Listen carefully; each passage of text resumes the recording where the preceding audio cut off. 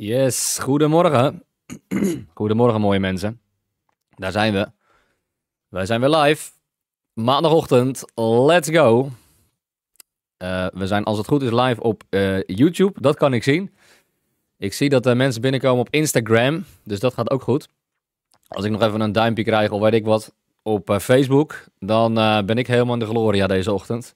En ik hoop jullie ook. Halleluja. Het is hier lekker warm. Ik heb per ongeluk we hebben een airco die de boel verwarmt. Goedemorgen, kijk, het gaat goed op Facebook. YouTube sowieso. Daar zag ik Nicole al vroeg en Johnny. Die krijgen de Early Bird prijs. Die waren er vroeg bij. Vroege vogel victory. Keurig. Enthousiastelingen, hou ik van. Ik krijg net een berichtje dat het ook op Spotify weer aangekondigd wordt. Halleluja. Maar dat is niet live, zoals jullie misschien weten. Dus al willen jullie mij niet live, dan kan dat. Dan moet je gewoon lekker naar Spotify gaan.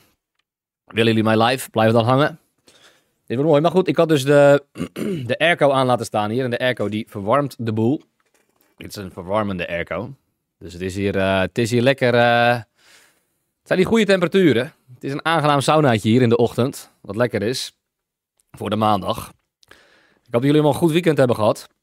Ik wel. Mijn stem is weer een beetje teruggekomen. We hadden natuurlijk een soort van open deuren training bij frontrunners. Dus daar is die uit de deur gevlogen. Maar we hebben hem redelijk weer terug mogen ontvangen van de Heer. Halleluja. Goedemorgen allemaal. Goedemorgen Manja. Goedemorgen Zanna. Herbert. Good morning. Johnny heeft zijn wekkertje gezet. Lekker bezig. Valerie, goedemorgen. Goedemorgen allemaal op Instagram. We hebben er weer zin aan. We gaan knallen. Rianne, goedemorgen. Let's go, let's go. Maandagochtend, lieve mensen. Halleluja. Wij hebben een goed weekend gehad. Mijn vrouw die had haar Deborah's Faith Movement dag. Movement makers. We are movement makers. We are demon breakers. Kijk eens. We light up this world. Ik ken hem al hoor. Dus dat was helemaal goed. Dus dat was goud. Ik heb even meegekeken, stiekem, met de livestream. Terwijl mijn kinderen over mijn hoofd heen klommen en dat soort dingen allemaal. Dus dat was mooi. Het was tof. Zag er goed uit. De strijdoms erbij. Ze hadden alle Zuid-Afrikanen die we konden vinden, hadden we in Nederland bij elkaar getrommeld. Op het podium geklapt en dan maar gewoon kijken wat er gebeurt. Op zich een goede tactiek. Misschien, daar hebben wij, daar hebben wij ook voor gekozen. Dus dat gaan wij ook doen. We zitten natuurlijk maandag, of vanavond is dat. Halleluja, maandagavond. Dat is vanavond. En morgenavond, woensdagavond zitten we in Rotterdam. En gaan we Rotterdam onveilig maken. Man, wat hebben we er zin in. Het wordt goed hoor. En dan vrijdag, en zaterdag en zondagavond in Hilversum. Helemaal op zijn kop gaat het. Het wordt helemaal goud. Ik heb er zin in. Worden mooie tijden. Keurig. Wij moeten straks weer naar frontrunners. Die weten ons wel te vinden, Rick. Het is wat, hè. We daar weer heen. Maar het is leuk. Jonge groep. Goeie gasten. Die gaan ervoor. Dat zijn toppers. Zin om met die jongens te zijn. En meiden. Alright, we gaan lekker beginnen. Ja, goed om te horen, Ingrid. We krijgen goede berichten terug van afgelopen zaterdag. Dat is leuk om te zien, om te lezen. Trots op mijn meisje, hoor. Ze hebben het echt goed gedaan. Die staat ook gewoon te zingen, hè? Die kent ook geen angst. Mijn vrouw. Dat is mooi om te zien. Schitterend. Oké. Johannes 11 zijn we beland. Dat wordt leuk. Want dit is tekentje nummer 7. Het 7e teken. Dus dan zou je zeggen het laatste teken. Nou, dan moet hij natuurlijk helemaal losgaan. En dat gebeurt natuurlijk ook. Misschien nog even een kort resumeetje. Ik weet eigenlijk helemaal niet waar we gestrand waren de vorige keer. Waar waren we gestart? Was dat Johannes 9? Ik weet het niet meer. Nou goed, in ieder geval. Genezing van de blindgeborene. Prachtig. I was blind, but now I can see. Amazing grace. En zo is het. Dan hebben we de goede herder. 10. Daar zijn we doorheen gegaan. Hebben we naast Ezekiel 34 gelegd. Goedemorgen Esther. Goedemorgen Arjan. Die hebben naast Ezekiel 34 gelegd. Naast de ontrouwe herders. Dat is natuurlijk interessant. Dus dan zien we eigenlijk dus dat de leiders van Israël, überhaupt Israël, daarin gewoon een voortrekkersrol had om die... Maar het gaat vooral om de farizeeën en schriftgeleerden, met de ontrouwe herders. Die hadden daar een rol om de schapen te weiden, om de schapen te hoeden. En dat gebeurde onvoldoende. Wat je nog ziet, dat heb ik vorige keer niet gezegd, maar hij maakt een statement. Ik ben de goede herder. en ik ben de deur. Wat je destijds had, is dat ze een lange trip gingen maken, de herders met de schapen. Dan verbleven zij nog wel eens gewoon in het veld in de nachten. En wat ze dan deden, was dat ze maakten als het ware een hek met takken rondom die schapen. Dus dat die schapen daar dan veilig lagen. En dan hielden ze de deurpositie open. En in die deurpositie ging de herder dan liggen in de nacht. En die ging daar dan slapen. Dus zodoende was de herder ook letterlijk de deur. En zodoende was hij ook letterlijk de goede herder. Want hij legde zijn leven neer voor de zijnen. Hij legde zijn leven neer voor de schapen. Hoe mooi is die symboliek? Dus hij was letterlijk daar de deur. En als dan de wilde beesten, de dieren wilden komen, dan moesten ze dus langs de goede herder om bij die schapen te komen. Nou, en dan kregen ze een steen in hun mik en een stalf op hun kop. En dan waren ze er weer vandoor. En zo ging dat dus. Dus ik ben de deur en ik ben de goede herder. Die twee zijn ook een soort van, met elkaar verbonden in dat opzicht. Supermooi. Mooi beeldje. Dat is even... Kijk, we beginnen gelijk met een mooi dingetje. Iedereen weer helemaal happy. En dan kennen we zo weer door. Oké. Toen kwamen we bij Johannes 10. Dat hun zeggen van, ja, maar we gaan jou niet stenigen vanwege je goede werken. Maar we gaan jou stenigen omdat je zegt dat je God bent. En dan zegt Jezus van, ja, maar jullie wet zegt ook dat jullie goden zijn. Dus dat is toch hypocriet? Dus jullie vinden dat wel prima, wat er in jullie eigen wetje staat. Want we kunnen het woord van God kan niet aan kracht beroofd worden. Dus dat houdt gewoon stand. Dus dat is voor nu ook waar. Dus jullie zijn goden. En jullie vinden mij dan iemand die God lastert. Terwijl jullie wet zegt zelf over jullie dat jullie goden zijn. Wat doen jullie daar dan mee? Dat is toch hypocriet? Dus jullie kunnen het wel zijn, ik niet. Hoe werkt dat dan? Nou, daar konden ze natuurlijk niet zo goed op antwoorden. En zo interessant, hè? Dus de positie die God geeft aan de mensen. Echt een positie van God-likeness. Hij heeft hem geschapen in zijn beeld, in zijn evenbeeld. En met zijn eigenschappen, met zijn attributen. Dat is nu wel heel interessant om in die context nog heel even naar Hebreeën 2 te gaan. We krijgen gewoon nog een klein beetje toetjes van de vorige keer. Dat is gewoon goed. Dus we beginnen vandaag met een toetje. En misschien eindigen we ook nog wel meteen.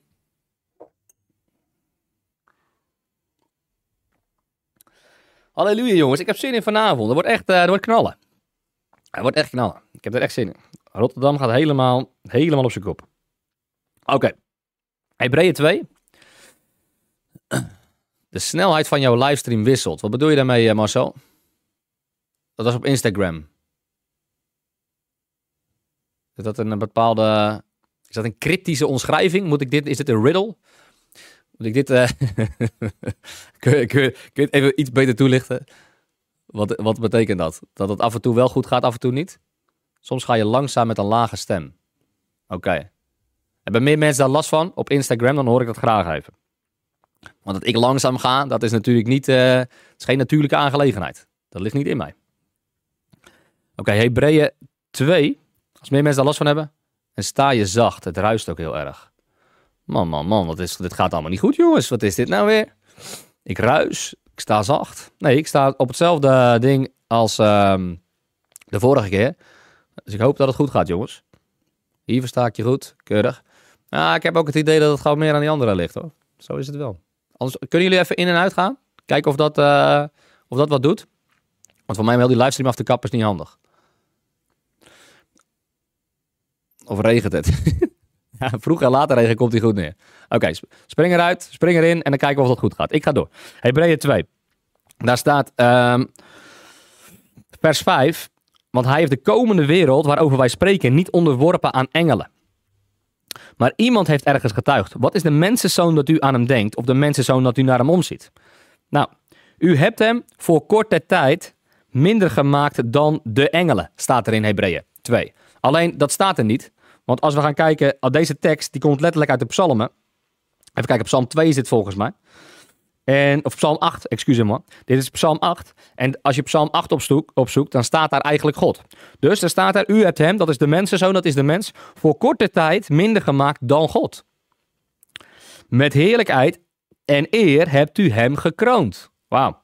U hebt hem gesteld over de werken van uw handen. Kijk eens aan. Alle dingen hebt u onder zijn voeten onderworpen. Moet je eens kijken, de positie van de mensheid. De positie van de mens die hier wordt neergezegd. Want bij het onderwerpen van alle dingen aan hem, dat is nog steeds de mens, er wordt hier een hoofdletter geplaatst, maar dat is raar, heeft hij niets uitgezonderd wat hem niet onderworpen is. Dat is niet in één keer, want heeft natuurlijk een betrekking op dat stuk daarvoor. Want, bla bla bla. Dus, dat daar in één keer een hoofdletter wordt geplaatst door de HSV is bizar. Maar die gasten, die kunnen hun theologie gewoon niet stoppen in dit Bijbelvers. En daarom maken ze maar een hoofdletter van de H. Maar dat kan natuurlijk helemaal niet. Want het gaat nog steeds over de mensen. Dus alle dingen hebt u onder zijn voeten onderworpen. Oké, nu zien we echter nog niet dat zijn de mensen, alle dingen onderworpen zijn. Maar we zien Jezus Christus. En wij in hem. Oké? Dus de positie van de mensen, die God de mensen gegeven heeft, is groots. Alleen wandelen wij altijd in die grootheid. Wij zijn heel erg opgevoed, vaak vanuit een religieus systeem. We doen maar gewoon, dan doe je al gek genoeg. En we zijn zondaren en weet ik het allemaal niet wat. Daar moeten we uit losbreken. We moeten daaruit losbreken en we moeten zeggen, nee, God heeft ons een positie gegeven van autoriteit, macht, kracht en heerschappij. Oké, dat even van vorige keer. Goed dat Facebook goed gaat, goed dat YouTube goed gaat. Als het nog steeds schommelen is op Instagram, hoor ik dat ook graag. Niet dat ik er wat aan ga doen, want ik laat die livestream wel lopen. Maar dan kunnen we de volgende keer even naar kijken. Oké. En ik ben totaal niet technisch, lieve mensen. Dus ja, jullie leggen dingen bij me neer. Joh, moet je me nou zien zitten. Dat wordt hem niet hoor. Johannes 11. Daar gaan we jongens. Teken 7. Ziek idee. Daar gaan we. Opwekking van Lazarus. En er was iemand ziek. Lazarus van Betanië. Uit het dorp van Maria en haar zuster Martha. Maria nu was het die de Heere gezalfd heeft. Oké, jammer om te horen. We proberen er wat aan te doen de volgende keer. Maria was het nu die de Heere gezalfd heeft met mirre en zijn voeten afgedroogd heeft met haar haren. Haar broer Lazarus was ziek. Zijn zusters dan stuurden hem de boodschap: Heere, zie, hij die u lief hebt, is ziek. En toen Jezus dat hoorde, zei hij: deze ziekte is niet tot de dood, maar is er met het oog op de heerlijkheid van God. Opdat de Zoon van God erdoor verheerlijkt wordt. Dit is natuurlijk ook de werken die wij doen, zorgen voor verheerlijking van de Vader. Op het moment dat wij wonderen en tekenen doen, verheerlijkt dat onze God. Op het moment dat iemand uit de dood wordt opgewekt, verheerlijkt dat onze God. Waarom? Omdat het dingen zijn die natuurlijk gezien niet kunnen, maar die alleen een God doet, die leeft. En onze God leeft. En het geeft hem eer en glorie als wij de dingen doen die zijn intrede in de wereld hebben gedaan, die niet bij de wereld horen, ten eerste, als wij die weer uit de wereld werken. Ziekte, zonde, dood, dat soort zaken. Oké. Jezus nu had Martha en haar zuster en Lazarus lief. Nou, dat is een duidelijk verhaal. Toen hij dan gehoord had dat hij ziek was, bleef hij nog 2 dagen in de plaats waar hij was. Kijk, dat is vriendelijk. Hij denkt, we wachten nog even tot hij echt goed dood is. Daarna zei hij tegen de discipelen, laten wij weer naar Judea gaan. De discipelen zeiden dan tegen hem, Rabbi, de Joden hebben u onlangs geprobeerd te stenigen en gaat u daar weer heen? Jezus antwoordde, zijn er niet 12 uur in de dag? Ik ben blij dat bij ons 24 in zit, anders dan had ik het helemaal niet gehaald. Maar 12 uur, zij rekenen er natuurlijk overdag en 's nachts is weer opnieuw 12 uurtjes. Als iemand overdag loopt, stoot hij zich niet, omdat hij het licht van deze wereld ziet. Maar als iemand 's nachts loopt, stoot hij zich, omdat het licht niet bij hem is. Dat is toch fijn, hè? Als je met Jezus te maken hebt en je probeert even een normaal gesprek te voeren, krijg je dit soort antwoorden. Het is wel heerlijk, toch? Wat er gebeurt, is dat ik snap niet zo goed waar die ruis vandaan komt. Ik zal even kijken of ik dit ding een beetje beter inplug misschien. Nou, dus ik weet het niet. Alright, misschien hier. Maar wat er in ieder geval gebeurt, is dat Jezus die zegt natuurlijk van, we horen in het licht te zijn. We horen niet in de nacht te zijn. We zijn kinderen van het licht, we zijn niet kinderen van de duisternis. En daarom moeten we in het licht blijven en daarin verblijven. Want anders dan kunnen we het licht niet waarnemen. Zodra we in het duisternis stappen, zien we het licht niet meer. Dit sprak hij en daarna zei hij tegen hen, Lazarus, onze vriend, slaapt. Dus dat is maar dit is dus een ding wat ook heel vaak wordt verteld op het moment dat we gaan over slapen. Ontslapen wordt er ook vaak gezegd natuurlijk over de gelovigen die dood zijn. Maar ik ga naar hem toe om hem uit de slaap op te wekken.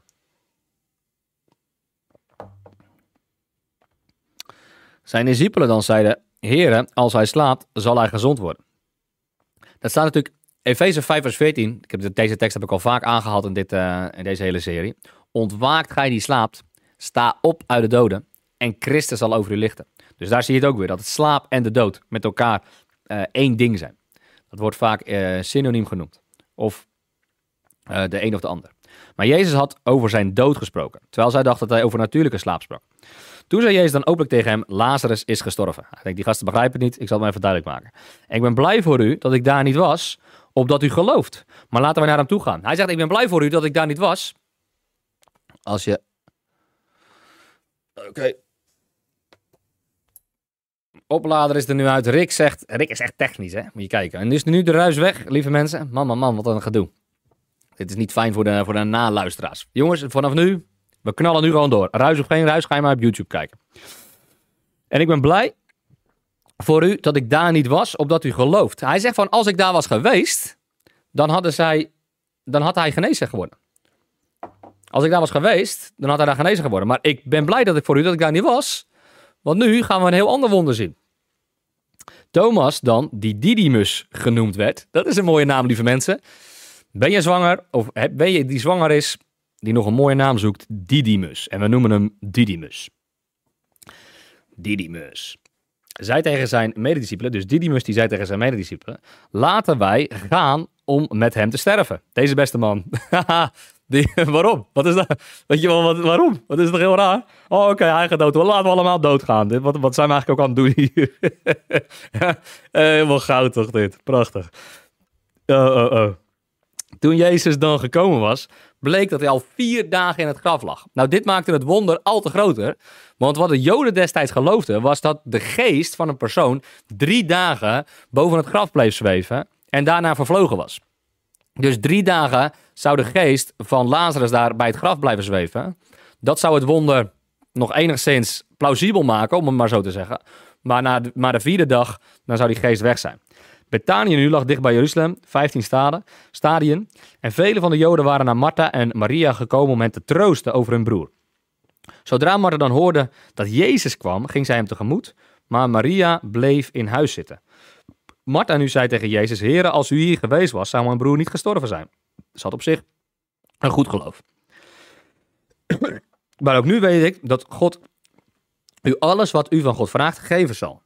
Jezus zei tegen haar, dat is wel interessant. Zij zegt van, ik geloof dat hij alles zal doen. Vervolgens zegt Jezus dat tegen haar, oké, uw broer zal weer opstaan. En dan zegt hij, ja, nee, ik weet dat hij weer zal opstaan bij de opstanding op de laatste dag. Maar Jezus zegt dan, dat is de volgende ego eimi, ik ben de opstanding en het leven. Wie in mij gelooft, zal leven, ook al was hij gestorven. En ieder die leeft en in mij gelooft, zal niet sterven in eeuwigheid. Wauw, gelooft u dat? Hij zegt, ik ben de opstanding in het leven. Wie in mij gelooft, die zal niet sterven. Halleluja. Wie in mij gelooft, die zal niet sterven. Waarom niet? We zijn een complete nieuwe schepping. De oude mens sterft en we krijgen een nieuwe mens daarvoor in de plaats. En die nieuwe mens die sterft niet meer. En wie ben jij? Jij bent die nieuwe mens. Ben jij je ziel? Ben jij je lichaam? Of ben jij je geest? Jij bent je geest. En je hebt een compleet nieuwe geest. En die geest die zal nimmer meer sterven. Die zal altijd voort blijven leven. Want die geest die is al reden in de natuur van God. Die geest die is al reden in de karakteristieken van God. Die geest die is heilig. Die is smetteloos. Die is zonder vlek, zonder rimpel. Die is gecreëerd als een hemels wezen. Wij zijn geboren vanuit omhoog. Wij zijn geboren vanuit de hemel. Dus wij hebben in ons al de opstanding. Wij hebben ook in ons al het leven. Dat heeft Jezus Christus ons gebracht. Hij zegt, ik ben de opstanding en het leven. Wie in mij gelooft, die zal niet meer sterven. Wij sterven niet meer. Wij leggen gewoon het lichaam af. Wij leggen het lichaam af en stof keert terug tot stof. Aarde keert terug tot aarde. Maar datgene wie wij zijn, degene die wij echt zijn, dat is de geest. Die zal voort blijven leven. Wij hebben nu niet meer een oude mens, wij hebben een geestelijke mens. Wij hebben niet meer een aardse mens, nee, wij hebben een hemelse mens. Wij hebben niet meer een Adam-mens, maar wij hebben nu een Jezus-mens. Wij zijn nu niet meer uit Adam, maar wij zijn nu uit Jezus. U bent nu geboren vanuit het blijvende woord van Christus Jezus. Wij zijn geboren vanuit het eeuwig, het blijvende zaad van het woord van God. Wij zijn geboren vanuit Jezus Christus en daarom zijn wij geboren vanuit de opstanding. Wij zijn geboren vanuit het leven. En daarom zullen wij nimmer meer sterven. Halleluja. Dus waarom zullen wij bang zijn voor mensen die alleen maar het lichaam kunnen doden, maar die niet de ziel kunnen pijnigen? Daar zullen wij niet bang voor. Wij hebben alleen vrees, goddelijke vrees, voor hem die dat kan doen. Die dat meerdere kan brengen. Halleluja. Lekker. Dit is goed. Oké, versje 27. Zij zei tegen hem, ja, heren, ik geloof dat u de Christus bent, de Zoon van God, die in de wereld komen zou. En na dit gezegd hebben, ging zij weg en riep Maria, haar zuster, onopgemerkt en zei, de meester is er en hij roept u. De meester is hier en hij roept u. Halleluja. Dat is sowieso, vind ik, een schitterend mooie tekst. The master is here and he calls you. The master is here and he calls you. Halleluja. Dus de meester is hier en hij roept u. Dit is onze meester. Dit is onze Heer. Hij roept u. Hij roept u om nabij te komen. Hij roept u om deel te nemen aan de opstanding en het leven. Wie in mij gelooft, zal niet meer sterven. De meester is hier en hij roept u. Hij zegt, kom tot mij, allen die vermoeid en belast zijn. Kom tot mij, allen die dorsten en die hongeren. Naar het levende brood en naar het levende water.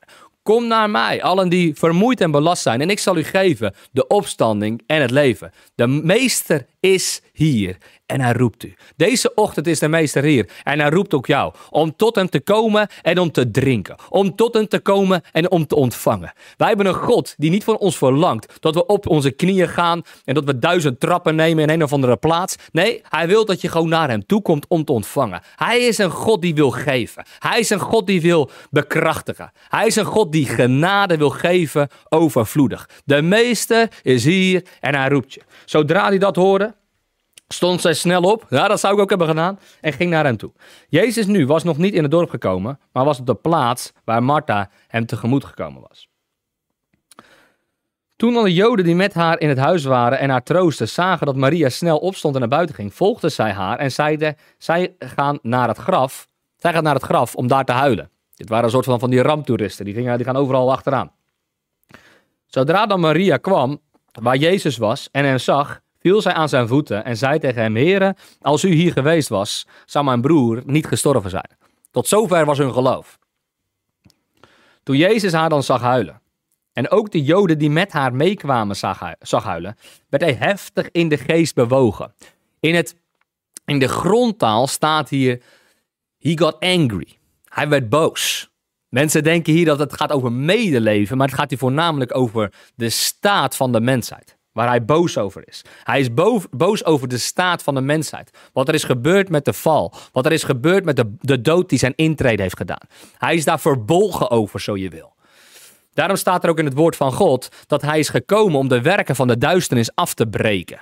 Om de werken van de boze af te breken. Ja? Dus hij werd hier heftig in zijn geest bewogen. En hij zei, waar hebt u hem gelegd? Zij zeiden dan tegen hem, Heere, kom het zien. Hij dacht van, het is nu tijd voor actie. Het is nu tijd om een ommekeer te brengen. En Jezus weende. Nou, Jezus weende niet omdat hij medeleven had. Jezus weende omdat hij het ongeloof zag van deze mensen. Jezus weende omdat over de situatie waarin de mensheid gevallen is. De situatie waarin zij terecht zijn gekomen. Waarom zou hij gaan huilen over medeleven als hij hem een seconde later een wonder gaat doen? Als hij een seconde later ervoor gaat zorgen dat de hele situatie wordt omgedraaid. Weet je wel, dat doesn't make sense.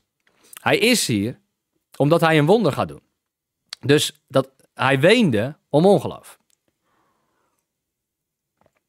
Nou, mensen willen altijd graag bijbelteksten uit en overleren. Scripture memorization. Hier heb je er een. Johannes 11, vers 35. Jezus weende. Dan kan je zeggen, joh, ik ken een bijbeltekst uit mijn hoofd. Huppa. De Joden dan zeiden, zie hoe lief hij hem had. Ja, dat dachten de Joden. Maar dat huilen hadden ze een andere reden. Jezus dan. En sommigen van hen zeiden, kon hij die de ogen van de blinde geopend heeft ook niet maken dat deze niet gestorven was. Jezus dan opnieuw heftig bewogen in zichzelf. Kwam bij het graf. Het was een grot en er was een steen opgelegd. Jezus zei, neem de steen weg. Dus dit is iets. Hij geeft hier een opdracht om de steen weg te nemen. Heel vaak zie je dat Jezus Christus opdrachten geeft aan de discipelen of aan zijn volgelingen met betrekking tot wonderen. Om hun deel te nemen, om hun te laten participeren in het wonder. Neem de steen weg. Martha, de zuster van de gestorvene, zei tegen hem, Heere, hij ruikt al, want hij ligt hier al voor de 4e dag. Oké. Wat ik hier op wil merken bij de steen, is dat eerst wordt de steen weggehaald en dan kan het wonder plaatsvinden. Eerst wordt de steen weggehaald en dan kan het wonder plaatsvinden. Zoals we weten, zoals we veel hebben gezien in het hele Johannes-stuk wat we behandeld hebben, is dat de steen heel vaak staat voor de wet. En hier zien we ook weer dat de wet wordt weggenomen, zodat het wonder zijn intrede kan doen. Het oordeel wordt weggenomen, zo je wil. De vloek die over de mens is gekomen, want de wet aan zich is niet verkeerd. Maar het plaatst mensen onder een staat van gebondenheid. Het plaatst mensen onder een staat van vloek. Het plaatst mensen onder een staat van oordeel. Omdat de mensen de wet niet kunnen volbrengen. En hier zie je dat de wet aan de kant wordt geschoven, zodat er ruimte komt voor het wonder van Christus. Zodat er ruimte komt voor de opstanding en voor het leven. De wet gaat aan de kant. De wet wordt volbracht door Christus. En vervolgens zie je dat er ruimte komt voor de opstanding en voor het leven. Zodat de wet wordt vervuld door de genade van God. Ik had hier gisteren een schitterend, toen ik dit ging bestuderen, had ik hier een mooie openbaring over. Met betrekking tot Genesis 29. Die hebben we eigenlijk al een beetje gelezen, maar ik wil dat even aan jullie laten zien.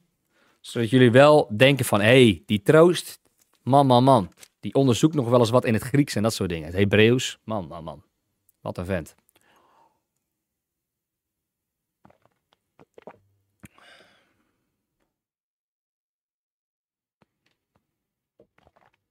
Alright, ministries. Dan gaan we lekker, jongens. Dit is goed hoor. Genesis 29. Kijk, daar staat hier. Dat stuk hebben we gelezen met Jacob. Misschien is het goed om heel snel te lezen. Daar staat, hoe laat is het? 5:07, natuurlijk, dat kan wel. Daarna begaf Jacob zich op weg en ging hij naar het land van de mensen van het oosten. Hebben we ook vaker gezegd, hè? Het oosten staat voor de wereld. En de genade komt tot de wereld. Halleluja. Hij keek om zich heen en zie, er was een waterput in het veld. En zie, er lagen 3 kudde kleinvee naast. Uit die put gaf men namelijk de kudde te drinken en er lag een grote steen op de opening van de put. Nou, het woord voor steen is normaal gesproken het woord eben. Er staat ongeveer iets meer dan 280 keer staat het woord eben in de Bijbel. Heel zelden wordt het woord steen neergezet als ha-eben.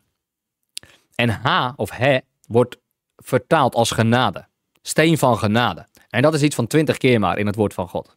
En hier in dit gedeelte van Genesis 29 staat het woord steen in vers 3, in vers 8 en in vers 10.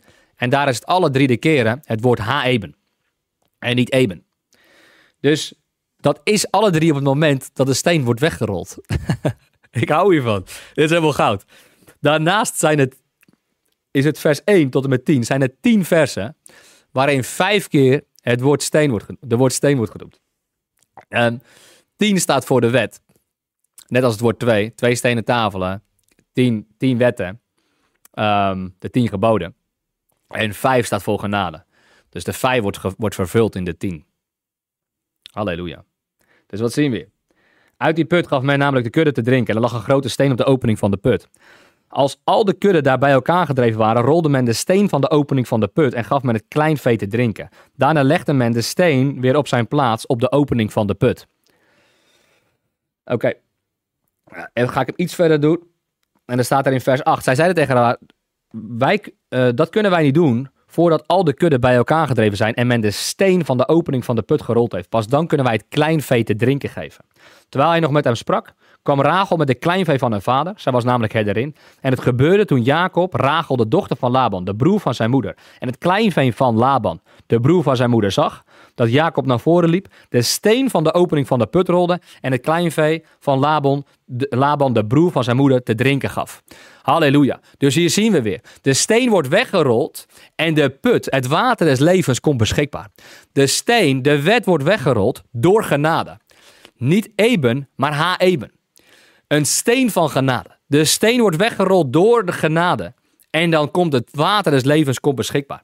Zoals bij de Samaritaanse vrouw zegt Jezus Christus, wie in mij gelooft, een fontein van levend water zal opspringen vanuit zijn binnenste. Wie in mij gelooft, die de genade accepteert, genade, en dan uiteindelijk zal het water des levens opspringen als een fontein tot het eeuwige leven. En hier wordt de steen weggerold, zodat de genade beschikbaar komt. Halleluja. Je ziet het bijvoorbeeld ook in Genesis 28 vers 18.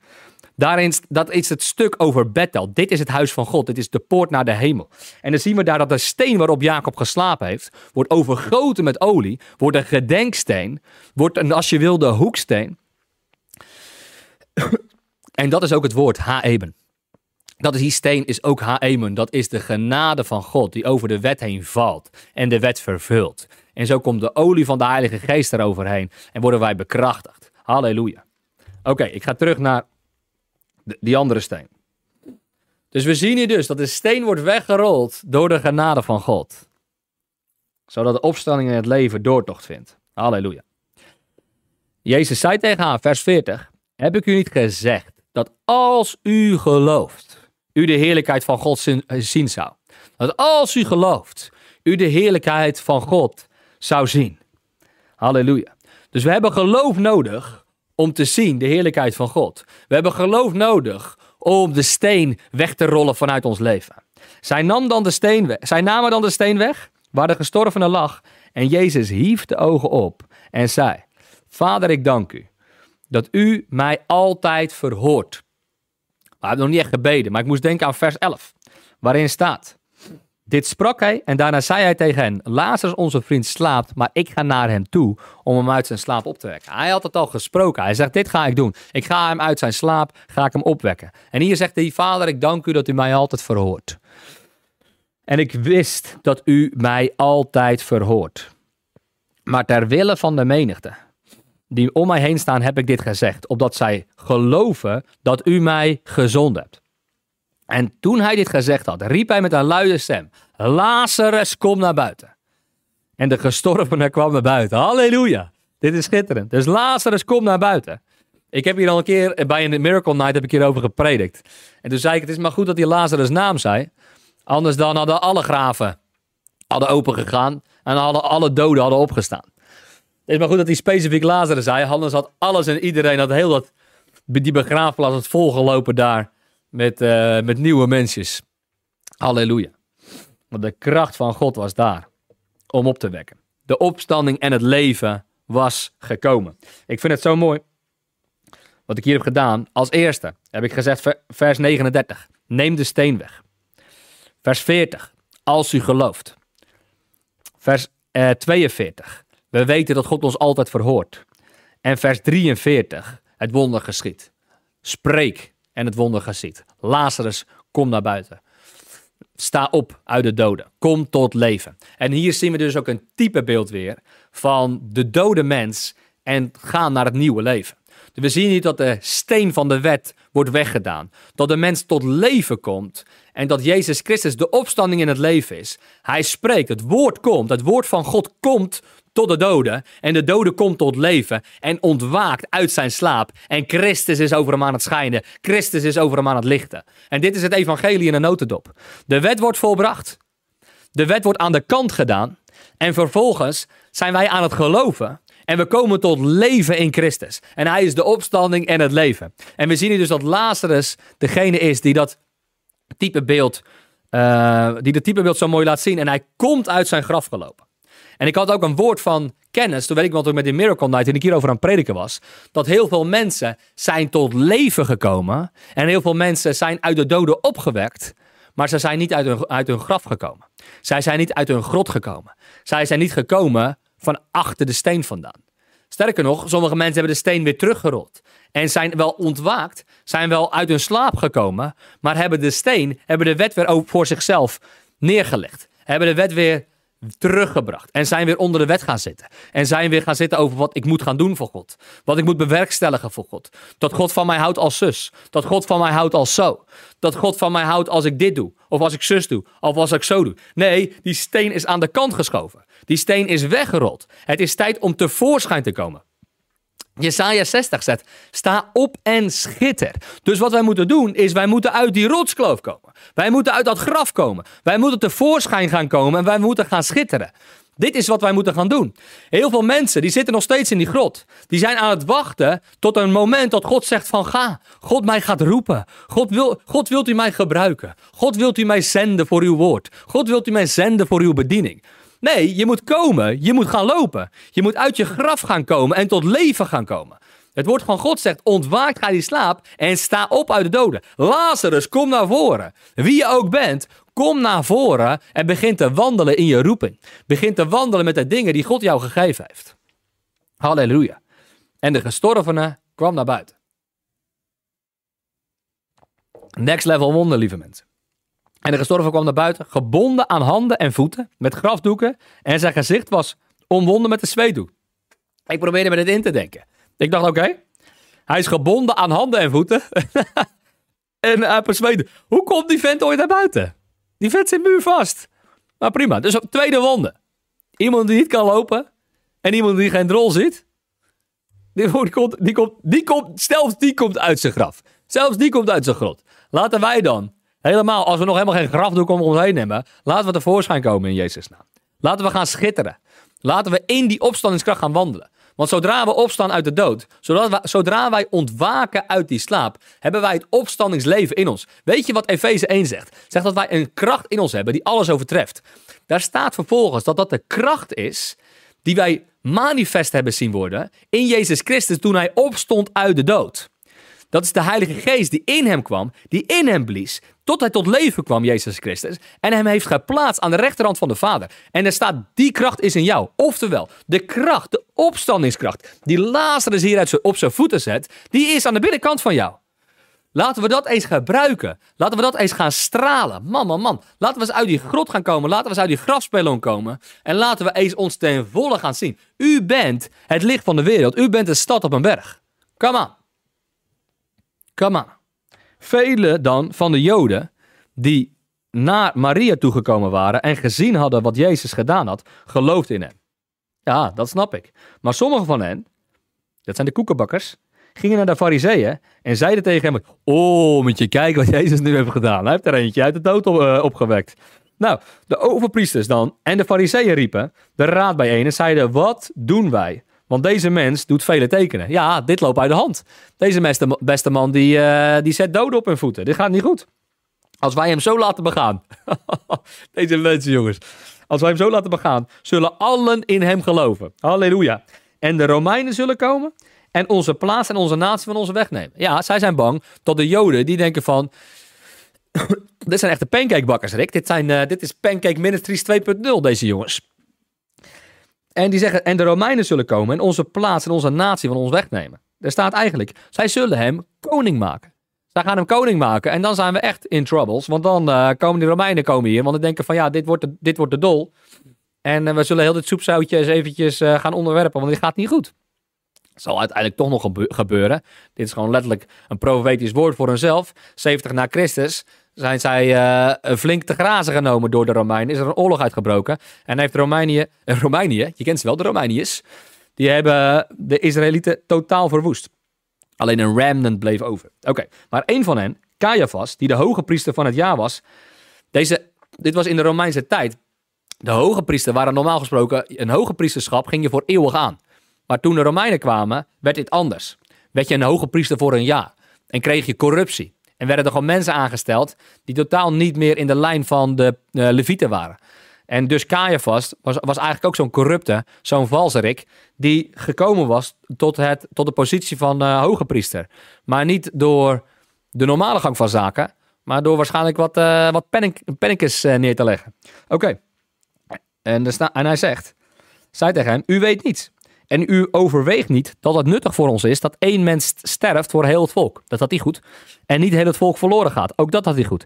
Dit zei hij echter niet uit zichzelf. Maar als hoge priester van het jaar profeteerde hij dat Jezus sterven zou voor het volk. Net zoals dat Farao profeteerde over zichzelf. Zie je hier ook dat de hoge priester aan het profeteren is. Niet vanuit de geest van God. Misschien wel. Want dit is wel in ieder geval wat gebeuren gaat. En niet alleen voor het volk. Maar ook om de kinderen van God overal verspreid bijeen te brengen.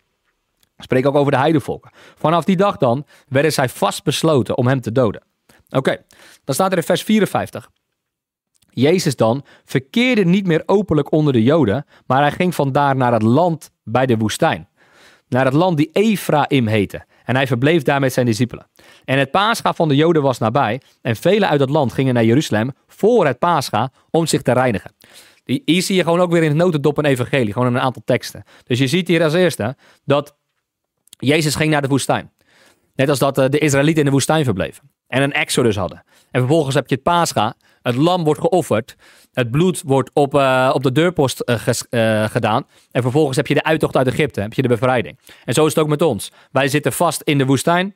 En als het lam wordt geslacht, krijgen wij de uittocht naar het beloofde land. En zo is het ook hier. Komen in de woestijn. Het Pascha komt. Het lam wordt geslacht om zich te reinigen. Voor het Pascha, om zich te reinigen. We worden gereinigd. En we gaan weer door.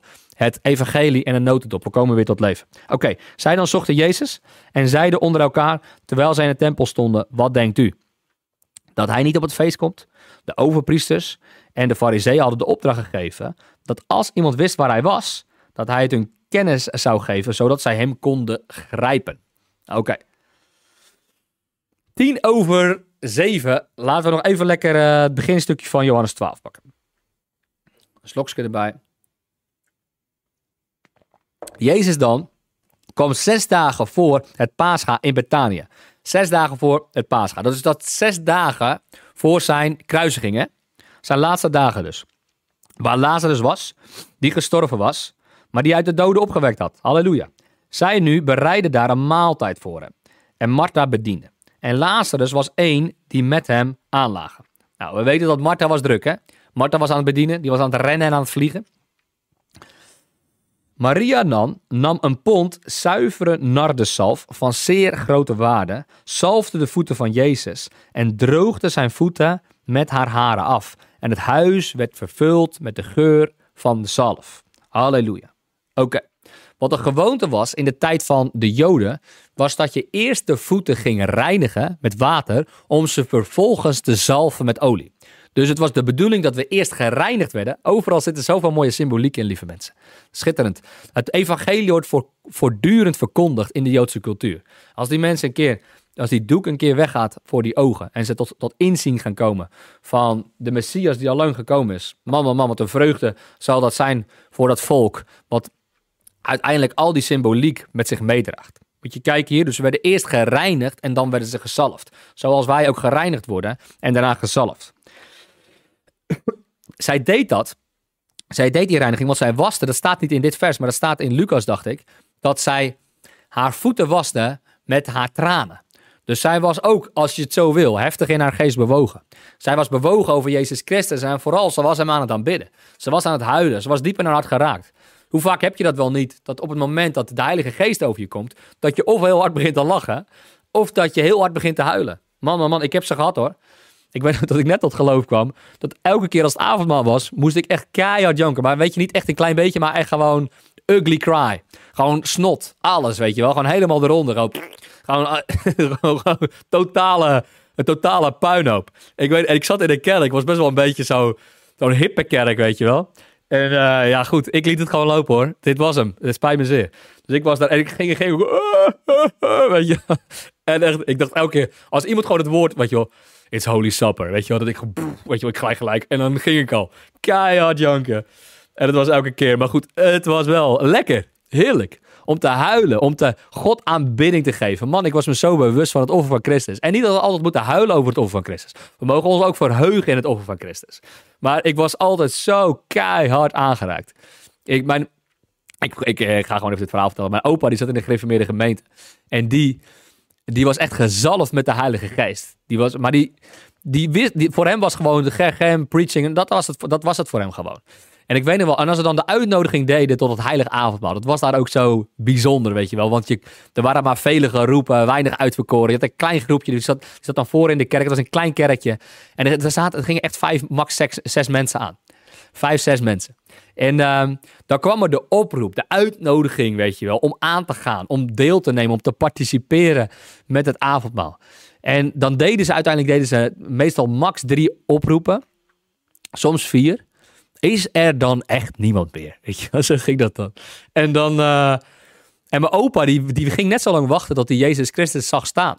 Dat hij letterlijk hem zag. En dat hij hem zag roepen vanuit de bank. En hij zat dan in de bank en dan kwam de kracht van God soms over hem. Dat hij in zijn bank zat en dat hij probeerde uit de bank te komen. Maar hij werd dronken van de Heilige Geest in de gereformeerde gemeente. En dan moesten andere mannen hem uit die bank trekken en hem op zijn plek zetten bij het avondmaal. En hij was helemaal dronken van de Heilige Geest. En ik weet nog wel, dat allemaal, iedereen was heel serieus. En hij zat dan met een big smile, zat hij dan aan de tafel. Schitterend, schitterend, schitterend. Maar het is gewoon zo mooi om te vervuld te raken met de vreugde van God. Maar ook om vervuld te raken met de liefde van Christus. En soms dat noopt je, zoals hun dat zouden zeggen, om te gaan huilen. Kun je online de avond meeluisteren? Dat weet ik niet, Ingrid. Misschien, dat weet ik niet. Dat moeten we nog even gaan bekijken. Maar we hadden uitgenodigd in ieder geval ook. Oké, dus wat er gebeurt. Wat er gebeurt in ieder geval. Dat de Heilige Geest je kan raken. Dat je overkomt komen. Dit is aanbidding voor God. Dit is aanbidding voor God. Hij wil ook ons hart aanraken. En soms mogen we ook zijn hart aanraken. Soms mogen we ook hem aanraken. En hier komt Maria en die raakt de voeten aan. En zoals we soms zo mooi zeggen is, zijn voeten is onze hoogste plaats. We willen tot hem naderen, we willen tot hem komen. En we willen hem aanbidden in geest en in waarheid. Oké. Dit is aanbidding. En het huis werd vervuld met de geur van de zalf. Het huis werd vervuld met de aanbidding van God. Halleluja. Nou, wat gaf zij daar? Zij gaf daar een aanbidding van grote waarde. Dat was een jaarsalaris wat ze daar gaf. Lucas 10, vers 62 zegt dat Maria heeft het ene nodige gekozen. Hoe staat het daar zo mooi? We zijn wat later, ik weet het. Ik ga het even doen, want ik vind het mooi, dat is belangrijk. Dit zijn dingen, de positie van aanbidding is zo'n belangrijke positie, ook voor je om te beseffen, dat je deze plek is beschikbaar. Dat Jezus zegt, we gaan niet meer aanbidden op de berg, we hoeven niet meer te aanbidden in de tempel, we kunnen God aanbidden in geest en waarheid. Je kan hem hier, op jouw plek waar je nu zit, kan je hem aanraken. Oké. Lucas 10, daar staat er, in vers 41 staat er, Martha, Martha, u bent bezorgd en u maakt u druk over veel dingen. Je bent hard aan het werk. Je bent druk bezig. Maar slechts één ding is nodig. Slechts één ding is nodig.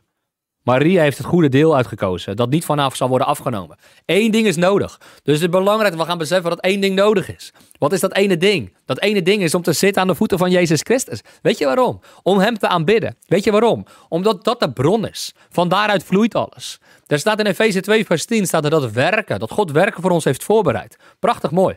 Maar die werken die zullen gaan voortvloeien uit wie we zijn. En wij worden wie we zijn als we gaan zitten met wie we bestemd zijn om te zijn. Er staat in Romeinen 8 dat we gelijkvormig moeten worden aan de Zoon. En we kunnen alleen maar gelijkvormig worden aan de Zoon als hij is het logos, hij is het woord van God. Als we het woord van God tot ons nemen, maar ook als we gaan zitten met hem van aangezicht tot aangezicht. 2 Korinthe 3 zegt dat we met hem moeten gaan zitten van aangezicht tot aangezicht, zodat we zullen gaan transformeren naar zijn aangezicht, naar zijn evenbeeld. Dus dat doet Maria hier. Zitten met hem eerbied geven, hem aanbidden. Halleluja. Toen zei een van zijn discipelen, Judas Iscariot, de zoon van Simon, die hem verraden zou, waarom is deze zalf niet voor 300 penningen verkocht aan de armen gegeven? Dat is typisch zo'n religiedingetje.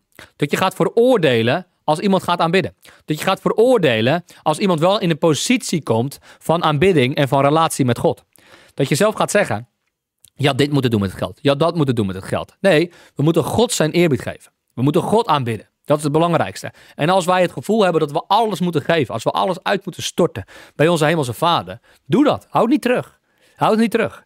En hier staat ook, dit is gewoon geldzucht wat hij heeft. En dit zei hij omdat hij zich niet bekommerde om de armen, maar omdat hij een dief was. Amen. En de beurs beheerde en droeg wat gegeven werd. Jezus dan zei, laat haar begaan. Zij heeft dit bewaard met het oog op de dag van mijn begrafenis. Oh man, ik kan er nog veel meer over spreken. Maar ik ga het minimaliseren. Oké. Dus zij zalft hem, want hij wordt begraven. Toen de tijd was het ook normaal om degene te zalven die begraven zou gaan worden, die dood is. Maar hij wordt gezalfd hier als een profetisch beeld voor zijn begrafenis, om te weten dat hij begraven zal gaan worden. Een vrouw met lang haar. 12 vers 3. Een vrouw met lang haar. Vrouwen hadden toen de tijd over het algemeen lang haar. En lang haar was een eer toen de tijd. Was een eer om dat te dragen. Alleen, de Joodse vrouwen droegen hun haar altijd vast. Alleen, in het nabijzijn van hun man ging het haar los. Alleen, in het huwelijk ging het haar los. Dus, wat doet zij hier? Zij geeft zich geheel aan haar man. Zij geeft zich geheel. Wij zijn de bruid, hij is de bruidegom. We zien hier weer dat Maria zich ten volle geeft aan haar man. Ze gooit haar haar los en zij reinigt de voeten met haar haar. En haar haar is het beeld van eenheid met de bruidegom. Eenheid met haar man. De salving is met het oog op de bruiloft.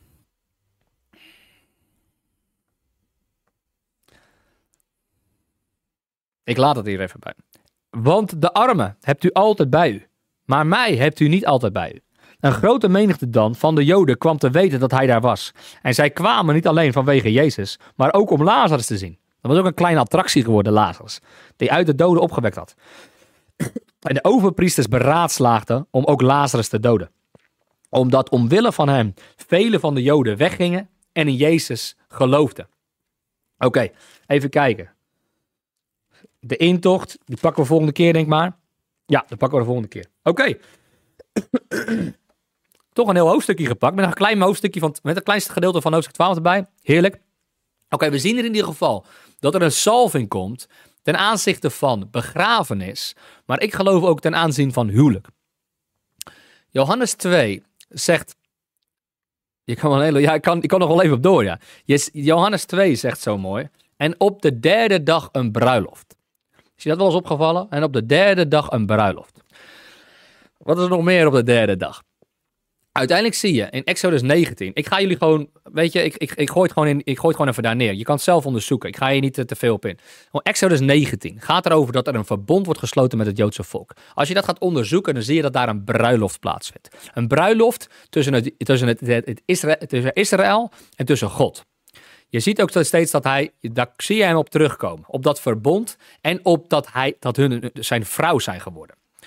Je ziet in Romeinen 7, zie je dat hij zegt van, jullie zijn getrouwd met de wet. Jullie zijn getrouwd door middel van de wet.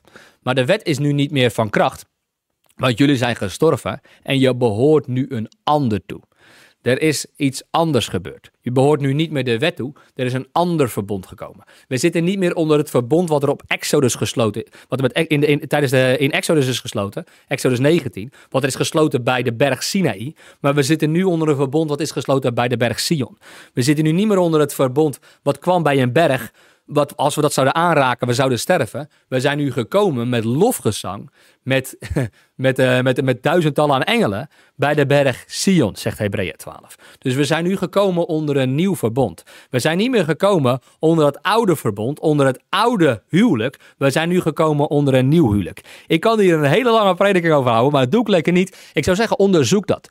Er was een bruiloft op de derde dag. Deze vrouw die zalft hem. Je ziet dat in de Samaritaanse vrouw, in Johannes 4, zie jij dat daar wordt gegeten, dat daar maaltijd wordt gehouden en dat daar een bruiloft plaatsvindt ten ogenschouw van alle andere bruiloften. Isaac, Jacob, Mozes. Moet je mijn vorige teachings maar terugkijken. Je ziet daar het typebeeld van de bruiloften die waren en de bruiloften die nu zijn, zie je daar doorheen klinken. Ik ga daar nog wel eens een keer een goede teaching over geven.